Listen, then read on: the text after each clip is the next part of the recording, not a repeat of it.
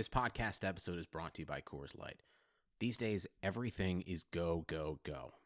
It's nonstop hustle all the time. Work, friends, family expect you to be on 24/7. Well, sometimes you just need to reach for a Coors Light because it's made to chill. Coors Light is cold lagered, cold filtered, and cold packaged. It's as crisp and refreshing as the Colorado Rockies. It is literally made to chill. Coors Light is the one I choose when I need to unwind. So when you want to hit reset, reach for the beer that's made to chill. Get Coors Light in the new look delivered straight to your door with Drizzly or Instacart. Celebrate responsibly. Coors Brewing Company, Golden, Colorado. Matt Chernoff from 680 The Fans, Chuck and Chernoff Show here. And I want to say thanks for listening to today's episode of the Chase Thomas Podcast. You can find it on Apple, Spotify, and all your favorite podcast apps. Chase Thomas went to Parkview in North Georgia. He's a local Atlanta kid, and he won't let the Luka versus Trey thing go. He interned with us back in the day, and you'll always remember him. Anyway, definitely go check out ChaseThomasPodcast.com, where you can find all of Chase's previous episodes, all of his articles, and do him a solid. Leave him a rating and review if you're an Apple Podcast listener. Reminder to listen to our show, Chuck and Chernoff, Monday through Friday, 3 to 7 on 680 The Fan, and subscribe to my podcast as well. Welcome to Matlanta, wherever you get your podcasts. The Chase Thomas Podcast. My nephew needs me to record. See, I already hate it. I hate it. All right, hello, and welcome to a Sunday special of Musey and Thomas. Philip Musey is here. Philip, good afternoon, evening? I don't know. When it's almost 6 o'clock when we're recording. Is this evening or is it still afternoon? I don't know. How are you? Good evening, Chase. Personally, I'm not a fan of good evening because it makes me feel like I'm in like Victorian England. Ooh, but it's a good way of speaking, though. It's very good evening, sir. Yeah. Good evening. It just feels like kind of pretentious, kind of old timey, you know. Well, pretentious is my thing. I love a good pretentious sounding opening to this podcast. I think it sets the tone and sets the table for what kind of podcast we'll be doing. We have to, I don't know, maybe lean into it a little bit more. Who knows? Well, you could always start off by saying greetings. Greetings, everyone. Greetings. It does sound a bit otherworldly, like greetings Earthlings. Humanoids. That it's definitely inclusive. It's right. Inclusive. Yeah. Except for animals, you know. Well, I don't think animals are listening to this podcast, so I don't think we have to worry about that. As far as we know. That is true. As far as we know. Well, where is our what is his name? Your dog's name? It's like a color. Indigo. Indigo. That's what it is. It's like a color. I knew it's a color. Indigo. Yeah. Right. Is he around? Could he be listening to this podcast, or is he deaf because our dogs are extremely old and can't really hear anyway? You know, he has like selective hearing.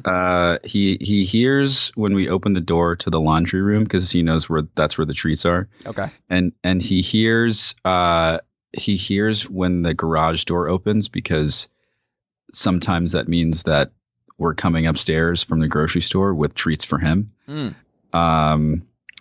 So anything that pretends to him getting treats, he can hear. Everything else is just out the window. Interesting. Okay. I like it. Maybe, I think that's, I don't know. I don't think it's a bad thing. It's a good life. Where I'm zoning out. This is what I want. Yeah, I like it. If we have stress. It is a lot less stressful. Yeah. If we talk about dog treats at some point on this podcast, I'll maybe put this on a speaker and see if his ears light up. Because he understands that if there's one word he understands in the English language, it's treats. There you go. Yeah. Well, we'll be talking about Nightcrawler this week on the podcast. One of my favorites. Yeah. It's Jake Gyllenhaal. So what more do I need to say about the greatest actor of the last 20 years?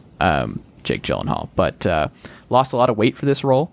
He very bug-eyed, very creepy, sets the tone early in this movie by trying to break into a chain link fence and sell it. And he's clearly just a loner who doesn't...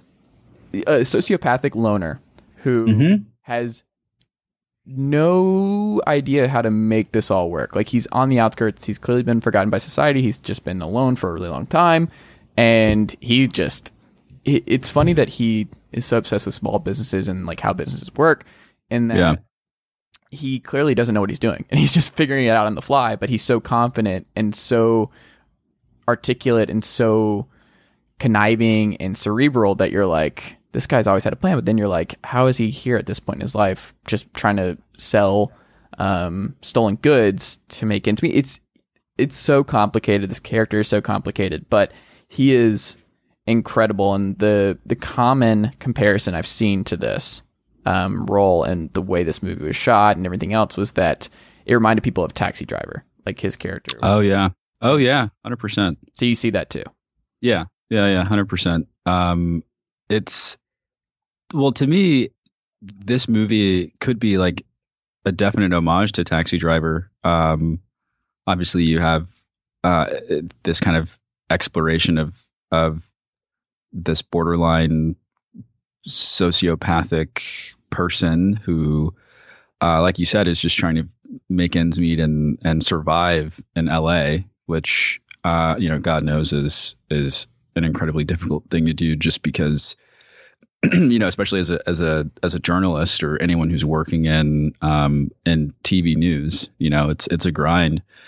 With this, I think I found myself, if we're making that comparison though, I think I was much better able to connect with Robert De Niro's character in Taxi Driver. I felt more empathy for him than Jakey G. I don't think you're supposed to feel any empathy for Lou Bloom in this movie.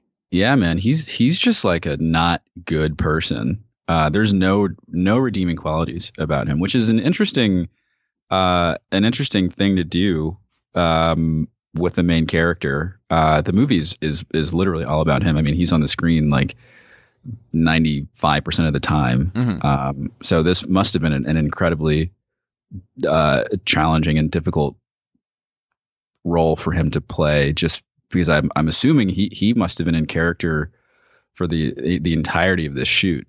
I haven't watched any of the videos of like him breaking down what it was like to film this, but I think of Joker and like apparently Joaquin Phoenix, everyone assumed that because he played that role so masterfully that he was just in the headspace of Joker the entirety of the shoot. But he was like, no, like I like shoot scenes would end and like Todd Phillips and I would just like crack jokes and like, we'd take walks and I would just, I like would get out of character because it was just such a dark place.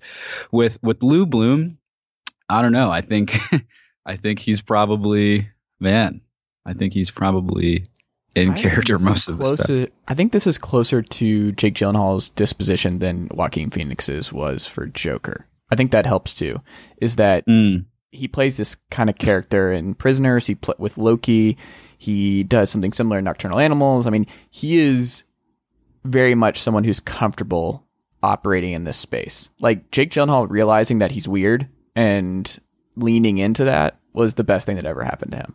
Is realizing that he was not built for rom-coms and that he was actually meant to be a weirdo in a bunch of creepy, intense, beautifully shot movies. Like that is his thing. Like his blinking in Prisoners were just incredible. Like little things like that where he just is so good at giving looks. He's so good at being terrifying without saying anything. Like Jake does not have to say much. He is not someone who has to say a lot to leave an imprint on any movie that he's in. He is just someone you have to follow, and you're just captivated by his little movements and little looks and like when he's just moving around and like moving by, like every movement that this guy Lou Bloom makes is creepy. Like he just does it so well. It's just every little thing. He's like a rat. Like the best way to describe it is he is a rat. he's like he's like the I mean I don't want to make comparisons because I think this role is I can't imagine anyone who may have played this as well. Maybe Jared Leto, but like I think of like the nuances of some of these scenes where we see him processing it's just like slight movements of his eyes or like twitches in his face or like the way that he kind of moves his head says everything. Why don't we tell folks what this movie is about, and then we can kind of unpack for sure. unpack our angles. I would love to hear kind of your take on it too, as especially as someone who's who is in this field kind of tangentially. You know, obviously, you being in journalism, would love to kind of hear your thoughts on what this movie means as a commentary on voyeurism and kind of shock value news. I think that wasn't the point. I think that was like a avenue for Dan Gilroy, who directed this movie. I think he used the network type thing to make the movie. Like that was not the plot. Like I think the plot was really, let's follow this sociopath, try to make ends meet in LA. Like, I think you could have done that and he finds a job. Like, you could have picked any job for this, but he found, because remember, he is just stealing stuff. He stumbles into a car wreck, like, after getting denied a job at the construction place. Right. So he's driving down the road, and he just, unfortunately for Bill Paxton, just as we find out later in the movie, that this was just bad luck because he's just riding around and he's just an aimless sociopath. And I think the commentary is not necessarily on TV news as much because it is a little over the top. Like the if it bleeds, it leads stuff that they lean into here is a little hokey, and I think a little too over the top of just like there are some moments with the guy from Mad Men who's in this movie. I forgot his name, Tom from Mad Men, but his facial expressions are all over the top, and like we can't do this, you can't, this is the story. He has this line which is super goofy where he's like, that's the story, and she's like, no, the story, and she like about just terror creeping into rich suburbia, whatever. Like that kind of stuff is very low-hanging fruit when talking about today's media climate, and just like focusing on the negative and focusing on the blood. And like they talk about how I think Lou, when he's negotiating in just an unbelievable scene about his relationship with his boss, who is actually the wife of who directed this movie. But anyway, Renee Russo. Yeah, who was also just incredible. And I think the whole movie is really about, let's see what this sociopath who isn't getting checked and is just maneuvering all over the place undetected, that he just is able to get by and build, and sometimes these weirdos get lucky. Like he really gets lucky multiple times in this movie, and it could have gone south for him, and clearly it went south for him a lot before this. But I think ultimately it's just about a loner sociopath who finds his footing in a world that's just not ready to handle him because they don't know what to do. Like every character he encounters, like you text me about what is his name? Riz Ahmed. Yes, Riz Ahmed.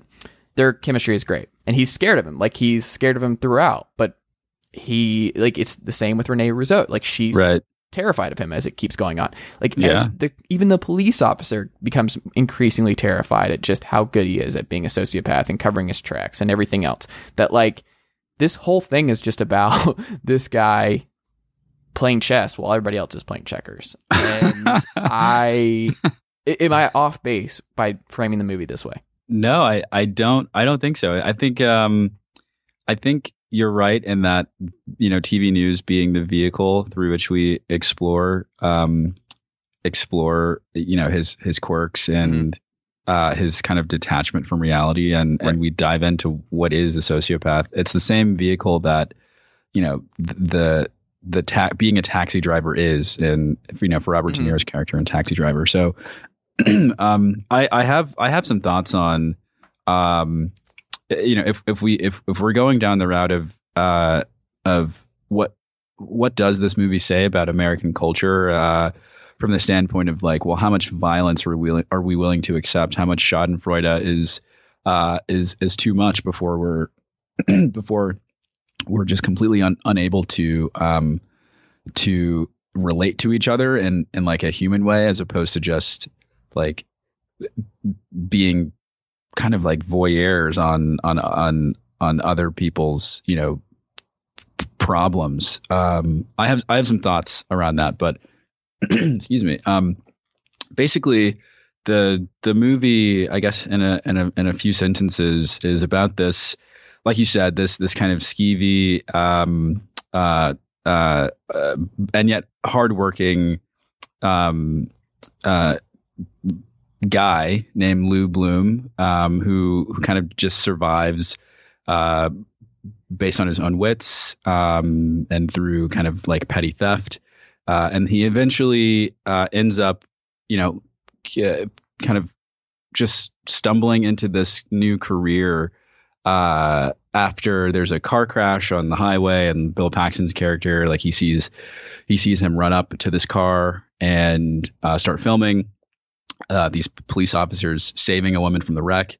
And then immediately we start to see the wheels turning in his head. This could potentially be a very lucrative thing for me, because he talks about, I'm selling this tape for X amount of dollars. And we just see the lights start to come on upstairs. So he's like, maybe this is a career that I can do. So he eventually, gets the attention of Rene Russo's character, who's a TV news director, who's kind of obsessed with increasing the ratings of her station. I was gonna say, can we pause there about her when he meets her? That's another thing about this movie where the luck factor, where he lucked into a desperate newscaster. Like, she needed him. Right. Like, he lucked into it. Most news, like, he would not have had the same success. He would not have had the same leverage anywhere else. He lucked out with this. And I think he realized at a certain point that he did have leverage here, but like, he still stumbled into this. Like, it wasn't like this long thought out plan, that he just, through sheer luck, fell into a situation where he could leverage himself in a major way. Like, he's always looking for leverage, clearly, in negotiations, and he's clearly obsessed with reading business books.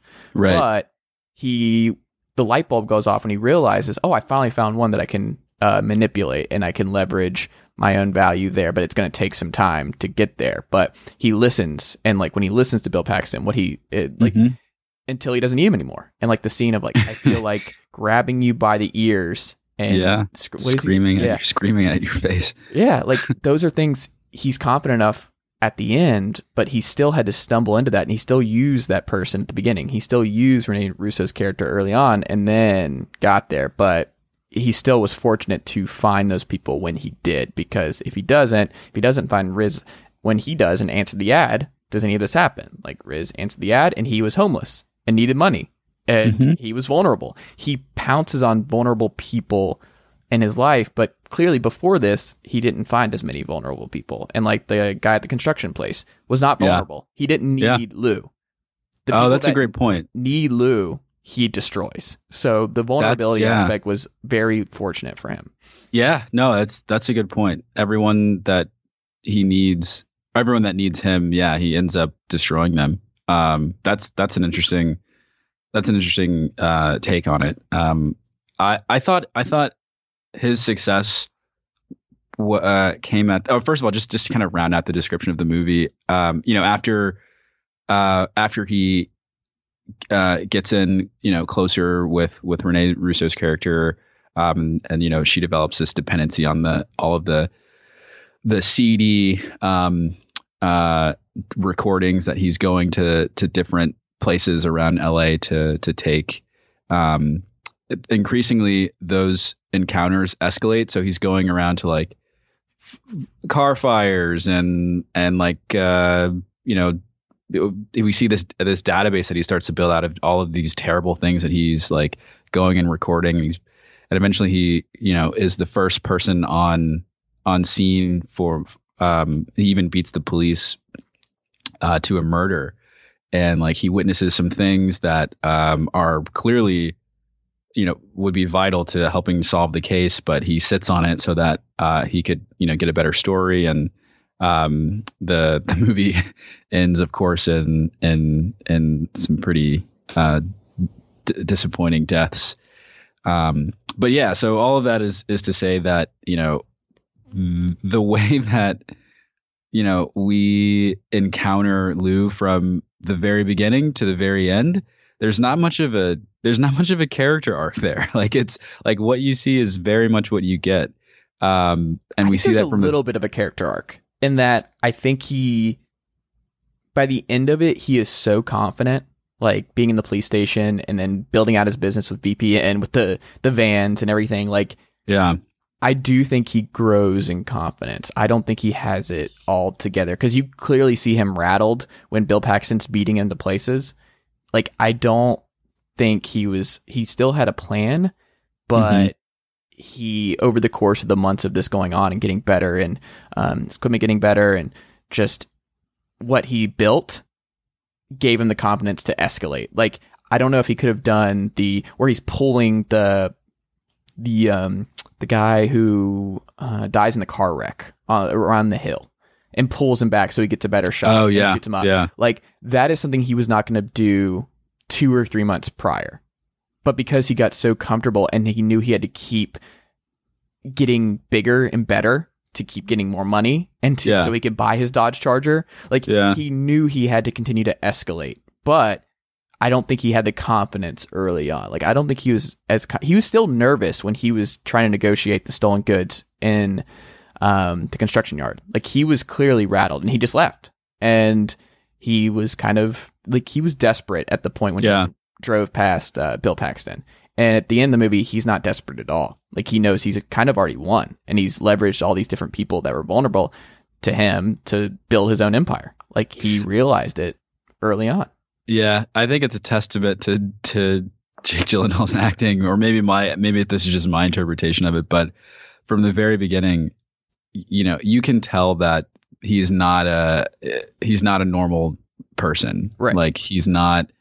Do we think he killed the security guy in the opener? I've never known for sure. I assumed so, because how else would you? And that's part of the reason that I do think the things that he does throughout the film that are just really seedy, he had it in him all along, because within the first 3 minutes, he's like trying to get into, he's using bolt cutters to get through a fence, and then a security guard comes up to him and asks, like, what are you doing? And he Lou very calmly goes up to him and is like, oh, I don't see a badge. And, I was just lost. And so there is a confidence there that, that's apparent. Right. But then things just kind of flip on a dime, and he assaults him, and like, all of a sudden we're in the next scene and we see that he's wearing his watch. And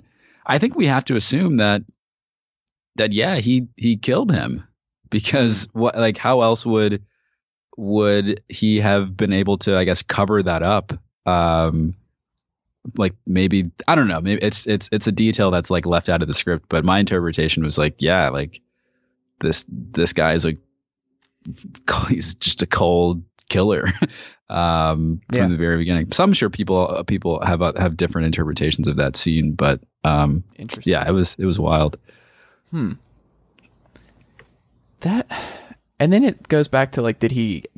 Now you have me wondering, because if he did kill him, because then he has the trophies of, and this is the other one of the worst things that you can do. So this is something that also set the table with his interaction with the security guard, is that the worst thing you can do to Lou Bloom is back him into a corner. Yeah. When he gets at the, like, it comes full circle in this movie, because at the end with Riz, he tries to back Lou into a corner, and you're sitting there and you're like, this guy has no idea what he's doing. Like, he has no idea. This is like the one thing you cannot do to this guy, or he will kill you. Like, yeah, he said, he explicitly said, like, if you do not do what I want you to do, like, I'm inclined to hurt you physically. Right. Like, that was just a chilling scene. This is when, they were, and this is kind of like the climax of the movie where, Lou and Rick follow the murderers to a diner, and they've essentially engineered this shot so that Lou will use his camcorder to cover the front of the diner, and Rick will get out of the car and, you know, film the police coming up, and they know that something's about to go down. Like they see that the two murderers have a gun under the table, and Rick is like, no, I'm not doing it. And Lou is like, you're doing this because if you don't, I'm going to hurt you physically. Right. and you can tell, like, from the way that that Rick is reacting or not reacting and just simply getting out of the car and following orders, that this is a guy who means business.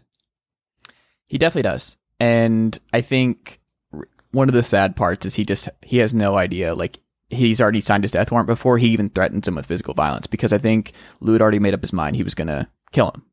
Like, he was going to do it, because when he re-entered negotiations for that, like, he didn't know that he just signed his death warrant by going back on that, because Lou weirdly has a code where he is very, remember when he like gets really adamant, he's like, I've never used the F word in front of an employer in my entire career. Like, he says stuff like that, and you're like, he has this weird sense of, I don't know how to describe this. How would you describe it? He has a weird, it's not just a code, but like a weird, obsession with the American dream almost. Because he's really into, I'm a hard worker. He describes himself, I'm a hard worker. And he wants to start tomorrow, and he's happy to work. He's a workaholic. He believes in selling to the highest bidder. He's big on negotiating. He's big on whatever the value, like whatever he can sell his stuff for is the actual value it's worth, and all that kind of stuff. But if you break those American norms with him, those business norms, that's a huge thing for him. Like, that's a weird thing that makes him break. So then you wonder, like, what happened in this guy's life that he just loses it if you change negotiations. But like, Riz trying to extort Lou Bloom was a very fatal, ill-advised move on his part.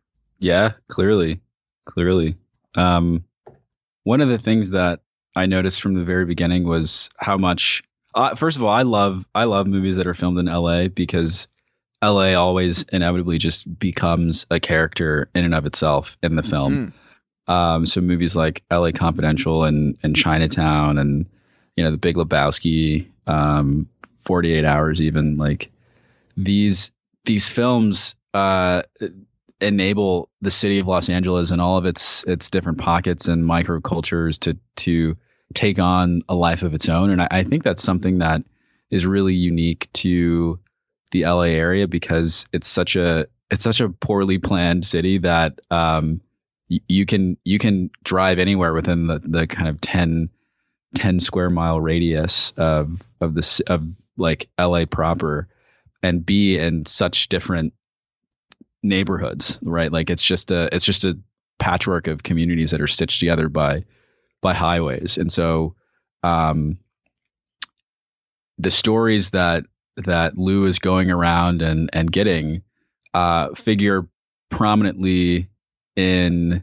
like wealthier suburban areas. Like, the whole conceit is that you know, the news station is trying to raise its ratings by showing, like, the plight of, like, white suburban middle class families being terrorized by, like, the encroaching crimes of like minorities and in the area, right? And so LA begins to you begin to travel around to these different places like Echo Park and Silver Lake, and it just becomes like the city kind of takes on a life of its own. And so, like, the scenes where they're like racing through traffic, which are really, really well done. I love all of the night shots where, like, it feels like a car chase, but it's clearly only, you know, it's only Lou and Rick driving. Like, they're racing off to some event, like using their police scanner to get there hopefully before. Also, are you allowed to do this? Can you just follow the cops like this in a high-speed chase? Because that was something I wrote down where I was just like, it's kind of amazing that they're just zooming around, following them, and like riding a cop's ass as he's chasing a murder suspect. Like, very strange to me. Is that a thing? Do we know? Do you have any experience I don't know. Chasing cops? Who are chasing cops? Chasing cops.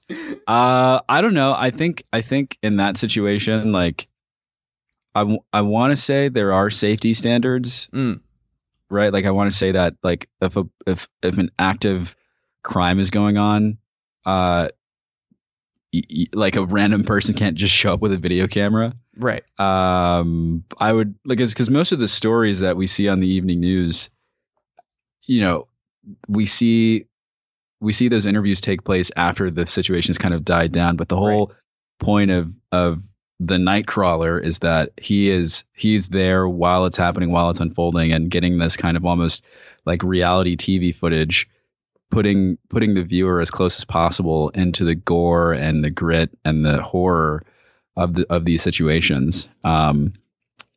And people do love it. People love, and that's the other thing is like the ratings for this kind of stuff. So people will overlook what kind of person it takes to do this stuff every night because they love that thing. So it speaks to the American culture in a grander sense in that we will look past all kinds of stuff, or like we'll look past it how something was made if it is intriguing to us. And no matter like how immoral Lou gets in this movie, like he gets progressively more immoral and obviously staging scenes for his art because he sees this as art at this point. He doesn't see them as human beings, and that's something he also says where he's like, what if it's not that I don't understand human beings, it's that I just don't like them? And that is a very potent, important point to get to his inner psyche. And I think this is something that Americans do. Like you don't think about as it's happening that, oh, this is amazing. And you're just texting your friends. Like you watching this footage of the voyeur of the shot of like him slowly moving over to the crib in the triple homicide house. Like that kind of thing where you're just like, this is wrong. Like, this is wrong. And this person who did this clearly has no ethical boundaries at all. Just doesn't matter. But you also have to look at the newscasting. Like some of this falls on the fact that she enabled him. Like she knew immediately that he was bad news because remember, he broke into that house where the first house, the shooting that went through the neighbor, remember he's shooting on the small thing and he said he got let in. Yeah. Like he thought he heard someone say, come in. She knows that no one did that. She knows that he's willing to break the rules from the start. And then he progressively gets worse, and that speaks to the confidence thing that I was talking about, where like he starts off with that and then realizing that he can get away with that, he expands and gets more and more confident. And I think that's just how like the sociopathic thing works, right? It was always there, but then you just like enable them so much that they just expand and expand. Right. And, you give them an inch and they take a mile. Right. To me, like Lou's character kind of is a real life embodiment of Twitter. Okay, I'm ready for this. I'm ready for this metaphor. Explain. Yeah, because I mean, he represents the sick kind of unspoken obsession that we all have with witnessing each other's pain. At least, those of us who have ever watched the evening news, and especially in this day and age, those of us who, we get on Twitter to see what's going wrong in the country and in the world. Like nothing good is ever trending on Twitter. Yeah. You know what I mean? And yet we derive such a contact high by seeing like what hit the fan today. And like Lou is just giving the people what they want, right? Like if there's one, well, I even hesitate to say one because if I was going to say if there's one trait that I can see as a redeeming quality, it's that Lou is simply providing a service that capitalism is enabling people to consume these stories. But at the same time, like he's just a terrible person. So I don't like his character at all. But basically, my point is that people want to feel scared, like it's a weird thing. I think like emotionally and psychologically and evolutionarily, like human beings crave and cling to fear as a way of reminding them of a lot of different things. It could be that they're alive, or that they have things that that other people are out to get, so that they need to protect themselves. I think fear helps to congeal, group identity, and it helps to conserve resources, and it reproduces itself in the form of discrimination and unequal access to certain economic resources. So like fear is a tool that I think television news uses and wields especially well, because we let them use it to manipulate us. So to that extent, like Lou as a stringer, as a person who's just like a freelance person going and getting these seedy footages from the seedy footage from all of these different crimes. He's just giving the people what they want, like, and there's something to be said for that.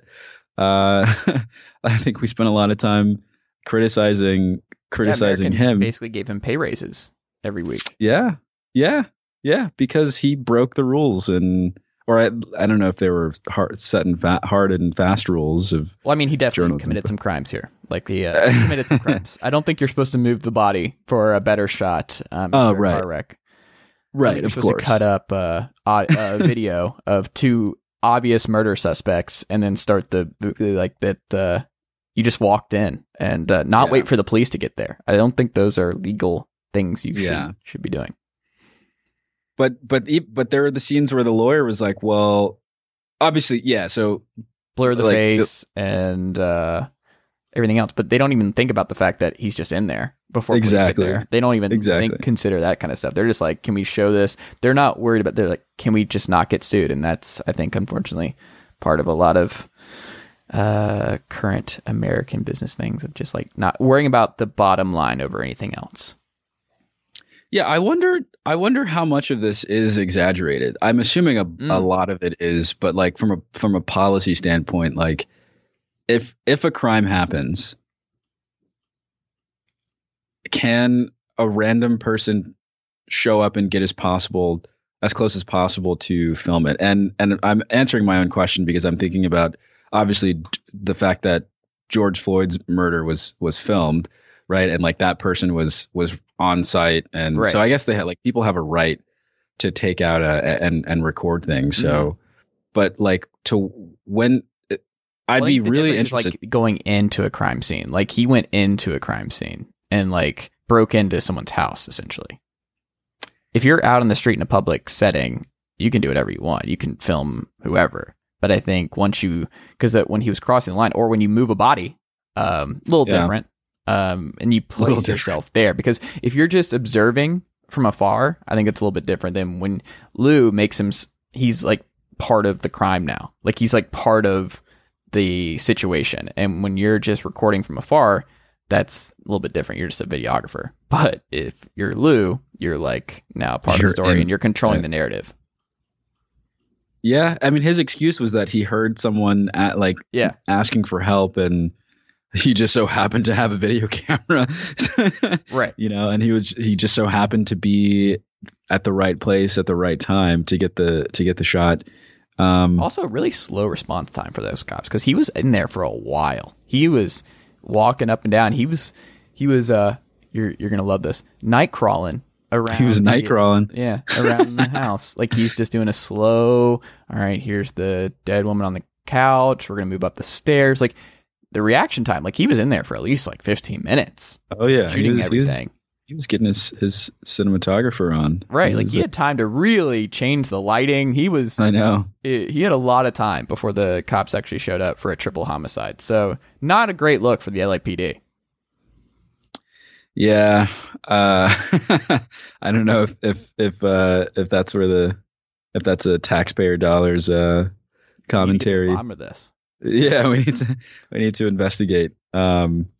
It's funny because LA Confidential is like that's not the case at all. Like the police will be there in 5 seconds, but they're also incredibly corrupt. So Wow. Well, this would you rather have accurate. 1 star.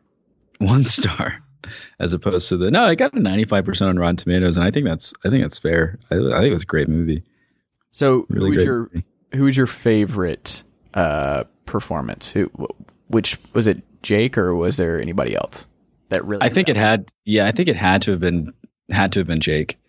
And I think you touched on this early on that you'd be hard pressed to find a person who is better suited to play this character, because like you said, he just kind of like understands the nuances of how to be creepy, and it's in his tone of voice, it's in his mannerisms, it's in his cadence. Like he's extremely eloquent. Like he's great with words. He's very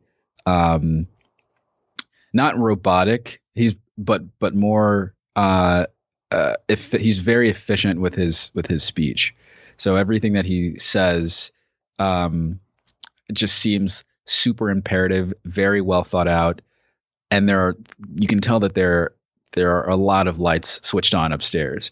And yeah, just like the nuance in his performance, one of the most chilling scenes was when he says to Rick, I can't jeopardize my company. Wait, does he say this? I don't know if he says this to Rick, but the line was, I can't jeopardize my company's success to retain an untrustworthy employee. Yeah, he does say something. And that's when well, he's already made up his mind. He's killing him. Yeah. Yeah, exactly. That's when we're like, okay, well, he's clearly capable of getting this untrustworthy employee out of the picture. But yeah, his was the best performance. I mean, I enjoyed Rick's performance. And it was funny because I had recently watched The Sisters Brothers, and they had really great chemistry on Riz Ahmed and Jake Gyllenhaal had really great chemistry on camera in that movie as well.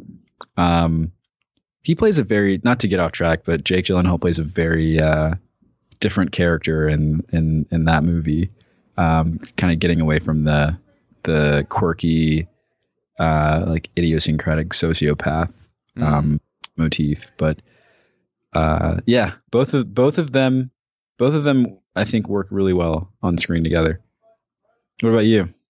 I mean, it's Jake for sure. Like, yeah, it's Jake. I'm trying to think of a recent Jake movie where he's just not the star. Like Prisoners, he's absolutely the star. Nocturnal Animals, I think you could sell me on Amy Adams. You could sell me on Amy Adams being the star of that movie. But yeah, I don't know. I just think this is his thing, and he just does such a good job of being this creepy, just sociopathic monster that can camouflage himself so well. Like when he's just saying hello and he's so proud to be working there to the newscasters, and he's so good at camouflage, and he can just he's so believable in the way that he can just smile as he is literally leveraging his content to his boss for sex. Like that is something he's doing with a smile on his face, with just unbelievably creepy subtlety that I think is really hard to pull off. Like there's an easy avenue for this character to be too over the top, too goofy, too just like not believable, because that's a trap that a lot of movies that try and build around a creepy sociopath will fall into, where it's just too over the top and not believable. But Lou Bloom is a believable modern American figure. Like it would not surprise you if this guy existed in real life, right? Right. And I think that was huge. And I think that's a testament to what Jake was doing. I wonder if that's an interesting point, because I wonder if the city of LA can accelerate that dismantling of morality among people, right? Like clearly he's hustling and he's trying to survive, but you've got to ask the question of like nature versus nurture, and like how did he get like this? We don't know much about his backstory. We don't know about his upbringing. Here's the thing about that. I'm very pro non-backstory. Like I think most movies, I don't like getting backstories. I like a lot of movies. Like that's the better thing about movies. TV shows, I think backstories are important. You have a lot more time. You have a lot more space to do that. It's important to know how. It's cool to see how Walter White became Walter White. Right.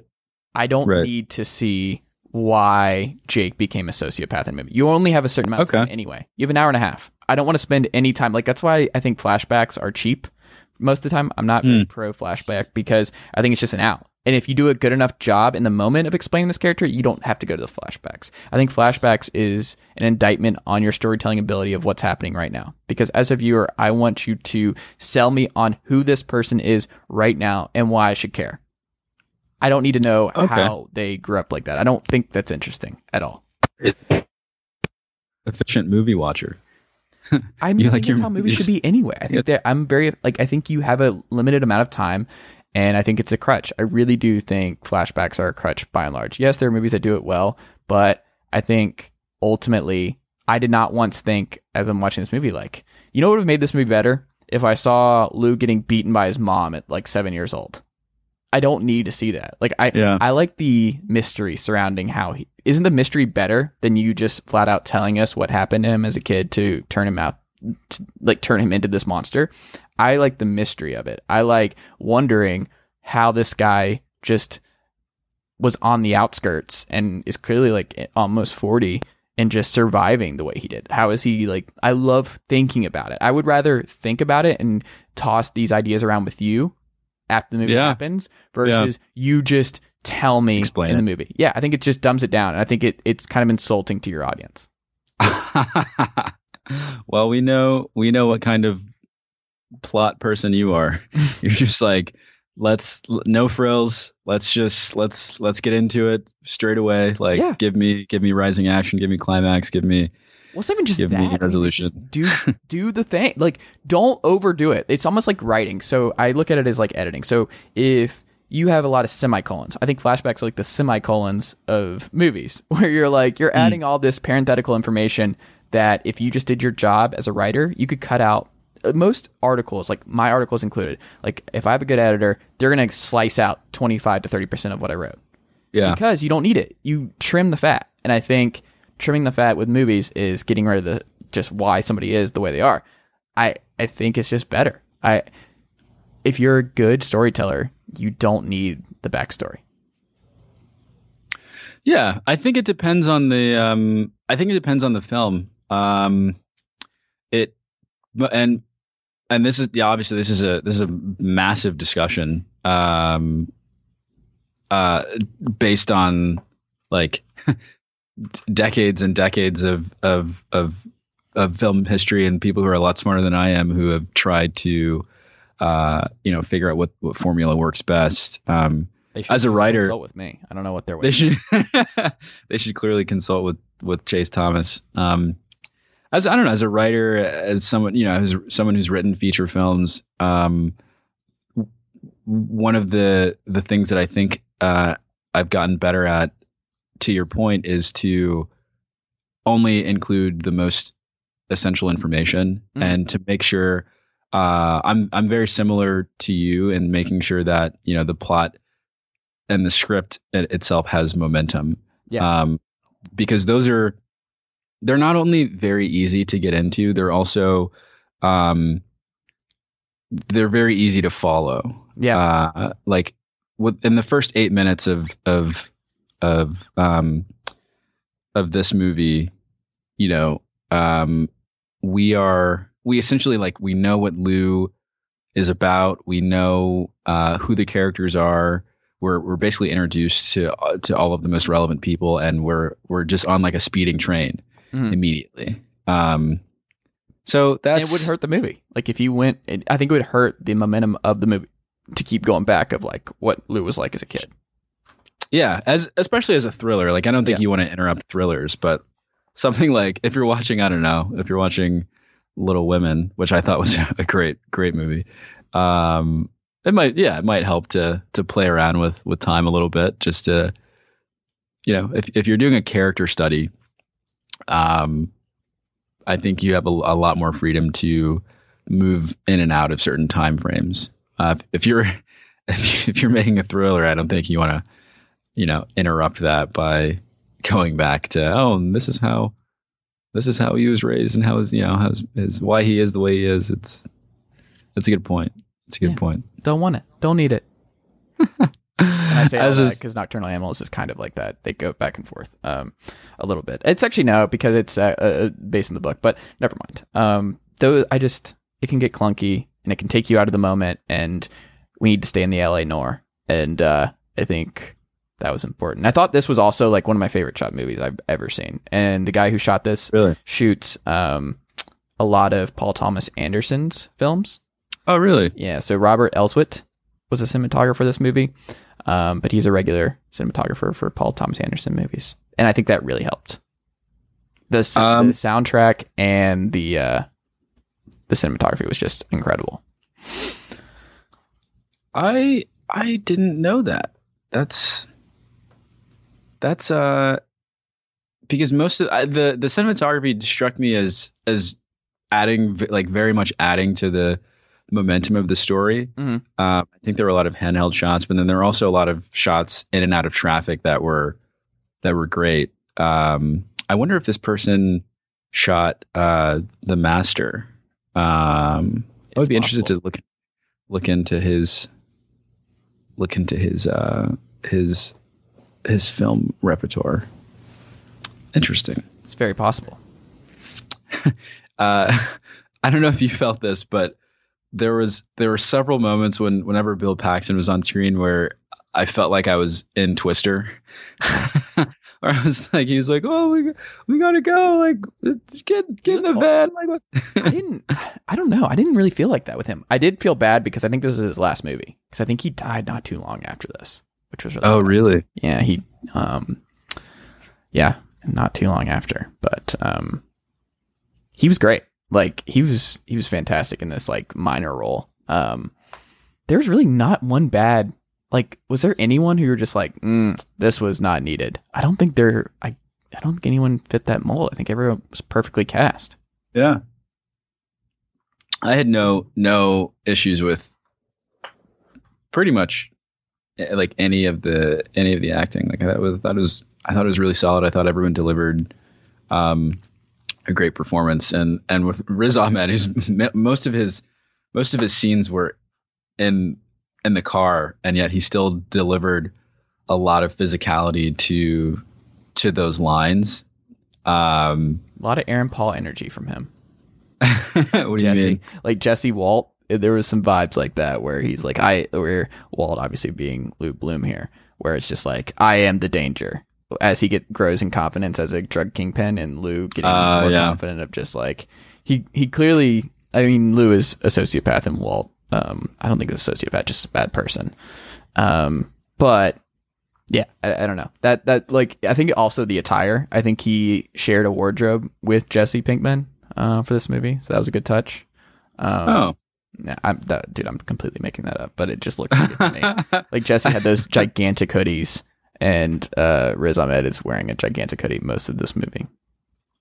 Yeah, you do kind of like wonder where all of his like where does he like? He says he lives in a garage, and like, right. And yet he's still kind of like we never. And I don't know, maybe this is like ideally how you would like a movie to be done, where you don't want to know much about Rick's background, but no. Like I'm always wondering, well, I mean, can we learn a little bit about him, or it seems like he doesn't really have that much style, but would love to. I think he's just a flame out. Like, he's just someone who's made a lot of bad decisions. Like, I think he has a drug problem. I think he is desperate and answers an ad. Like, the ad he answered didn't even say what job it was. Yeah. I think that was enough to know about, like, this guy just has no idea. But then there is some comedy to this movie. Like, this, you could see this as like a comedy, because there is some stuff where, like, Lou, some of his line delivery where he just gets really agitated about like, you don't have leverage. He points out to Rick, you don't have any leverage. You cannot do anything. And Rick's looking at him horrified that he's just like, nope, sorry, you are agreeing to that, and that is it. You don't have the power in this economy to do blah, blah, blah. And you're like, oh my God. Okay. Yeah. He's like, I could have gotten more money, couldn't I have? He was like, you absolutely could have. And then they speed off. That was a good scene. That was a great scene. I like it. So any final thoughts on Nightcrawler? How many stars do you give it? I give it 4. Okay. Yeah, I give it 4 stars. It's a thrill ride. Even the trailer, I remember watching the trailer and being like, oh my God, this is gonna be an ordeal, isn't it? Mm-hmm. Yeah, but generally, I think the movie talks about how, violence has become a spectator sport in America. And I think we demand so much shock value that we become desensitized to it.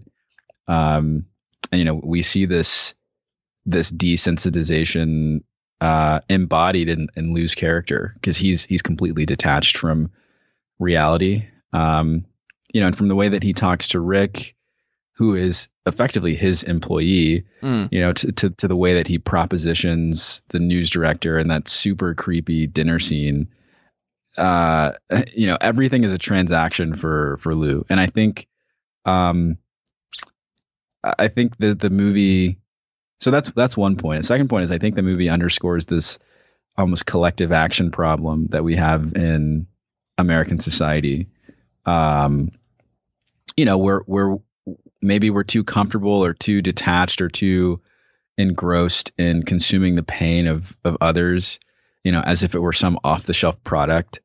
We're too engrossed in all of that to stop long enough and to feel empathy for one another. And I think, I really do think to some degree, this movie is a commentary on the hyperbolic, go to extremes nature of nightly television news. And I'm running with that because I tend not to watch like Channel 3 Action News or Fox 5 or whatever, because it's all just terrible stuff. And it's not necessarily like, yes, terrible things do happen every day, but it's not reflective of the reality of living in the neighborhood. And I think media literacy requires approaching television, especially nightly television news, with the lens of, the news station needs ratings because that's how everyone stays employed. And to get ratings, you have to outdo the other news stations, and to outdo the other news stations, you have to find stories and put on stories that grip people in very lizard brain type ways. And the easiest way to do that is to play up, sex, fear, and just general disaster. So I'm glad Dan Gilroy made this. I think it was, albeit hyperbolic, I think it's a cool commentary on how we all maybe need to take a step back and ask ourselves, like, what are we really watching when we watch the nightly news? Yeah. Well, I think that'll do it for this episode. What are we watching next week? You said you were going to save the reveal. All right. Have you seen Wildlife? I have not. I think that's the next one. I've heard very good things about it. Paul Dano and Jake G. Ooh, yes, this is right up my alley. Oh yeah, I'm all in. Yeah, let's do it. You have me at Jake G. Also, yeah. I had you at let's watch another Jake Gyllenhaal movie next week. I don't think I'm ever just going to say no to that. I don't think there's a point in my life where I would say no to a Jake movie. Let's see if we can get him on the show, dude. You talk about me imploding. Me interviewing Jake Gyllenhaal would just, it'd be a little creepy, because I'd just be like, so you're the best. It wouldn't be an interview. It'd just be me complimenting him in different ways for 45 minutes. And then him just going, is there a question there? And I'm like, no, I just wanted to say that. Yeah, that's but thanks. How it goes. Yeah, you're like, no, but But let me just don't say anything. Let me just keep talking. Let me just keep. He's like, this is the best interview I've ever had. And you're like, I know what I'm doing. I'm a professional. I'm a professional. There you go. Professional Jake Gyllenhaal fan. Philip Musey, thank you, sir. As always, we can follow you on Twitter at Philip Musey. You can follow me at Chase_Thomas. And we will be back next Sunday. Wildlife. Good evening, everyone. All right. See you guys next week. This is Ben Ingram, radio voice of the Atlanta Braves, and I'm here to tell you that you've reached the end of today's episode of the Chase Thomas Podcast. As a friend of the podcast, I'd like to say thank you for listening to today's episode and hope you return for the next one. To show your support for the program, tell a friend or coworker or even a family member about the program. And if you're an Apple Podcast listener, leave the show a rating and a review. It goes a long way. That'll do it for me. But don't forget to listen to myself and the rest of the team at 680 The Fan and the Braves Radio Network this season. Go Braves!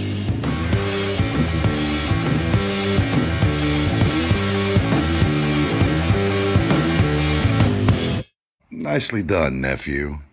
Chase Thomas Podcast. Hell yeah. Sugar Ray Leonard, Roberto Duran, Marvelous Marvin Hagler, and Thomas Hearns. Legends, whose four-way rivalry defined one of the greatest eras in boxing history. Relive their decade of dominance in the new Showtime sports documentary, The Kings, a 4-part series premiering Sunday, June 6th, only on Showtime.